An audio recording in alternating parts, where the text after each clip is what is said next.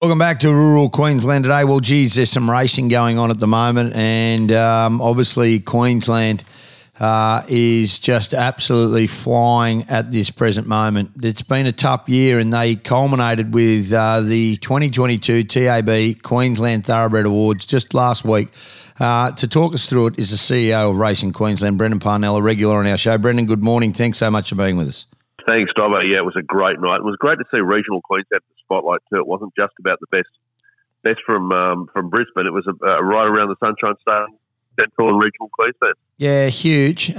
Mate, let's start with, obviously there's some great stories out of it, and you want to talk about Steve Tregear and Mark Curry and these kind of Toowoomba-based bloke, unbelievable. Jasmine Cornish, Bo Desert, Talia Fenlon from Rockhampton, they're just unbelievable, some of the quality that we're getting and people involved in the racing that are all regional, aren't they? I mean,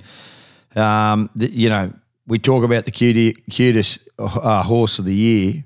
We just go, wow, how Mark Curry has been able to train Chatty Lady, just unbelievable what's happened with that story. Yeah, it's amazing, isn't it? I mean, the stories are far and wide, and I think probably Apache Chase is one of the pin-ups of the awards night. Not just the horse of the year, but winning a Wheatwood in the spring, coming out and winning the brand new runner-up and the brand new archer, and then winning a Group 1 is one of the most amazing stories. Trained by Des Forster, who comes from out in the central west of the state. Her dad, Henry, still trains out Ilfracombe Way, and what a great story that represents the Sunshine State's amazing diversity and strength. And you mentioned Central Queensland, Talia Fenlon, the provincial apprentice of the year.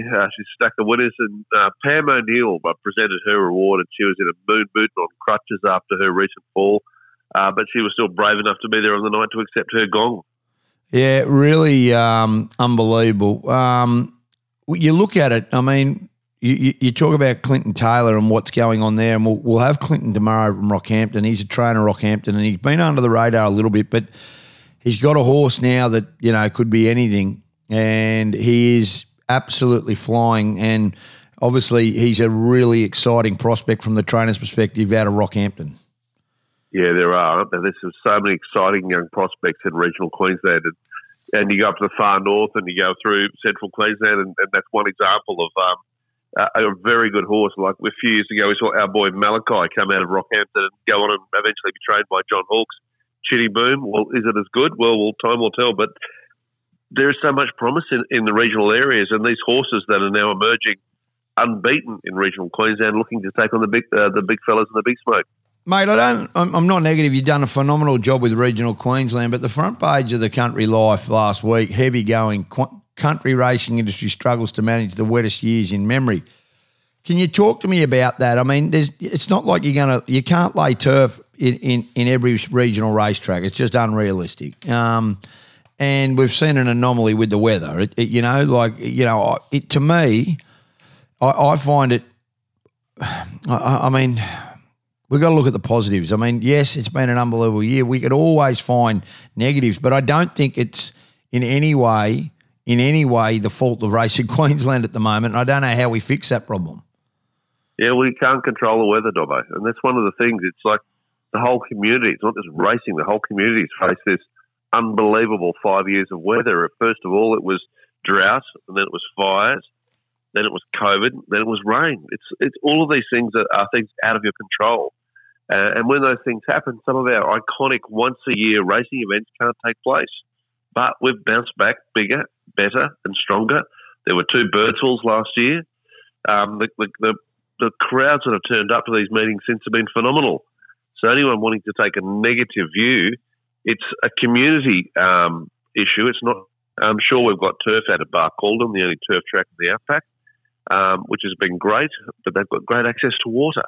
So we'll rebound. There's some clubs that have found it harder, some that have done better, but we'll always be resilient. We've survived over 150 years in the Sunshine State with racing, and weather, droughts, fire, famine, flood, whatever it happens to be, racing rebounds, and it brings communities back together again. I understand full well that we have, like obviously some challenges, but these little groups and race groups, and I represent them as well. But you can understand that not all the time. When one meeting a year, the money that goes into maintaining a racetrack, like at some point, and it's not the popular thing. It has to be looked at from a financial perspective for the sake of racing Queensland. You guys are trying to inject more money into the bush. I understand that, and look, I get how some of them can be upset because they have one meeting a year. It's a big earner, but I mean, I don't know the solution. Yeah, well, that's right. I mean, and all of these race clubs, we've got 118 venues around the whole state of Queensland. The majority of those, it's the biggest or second biggest event in that township. But there's some areas where they've struggled to bring the committee together of volunteers to put on their race meetings, and that's a challenge in some regional communities. But in most, they've got a passionate, energised committee who are keen to bring that community event together. There's no silver bullet to fix these issues.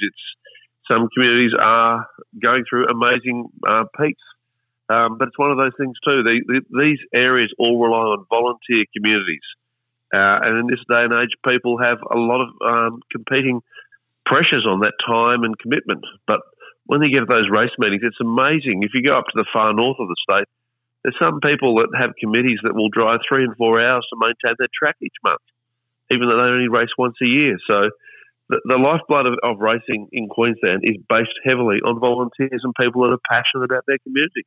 Yeah, and you're right. Obviously, we go towards the summer series and we have the unbelievable slot race that's taking place in Toowoomba. There's some real big opportunities in the bush in the next couple of months. Oh, it's phenomenal, isn't it? Queensland's richest regional race, the King of the Mountain.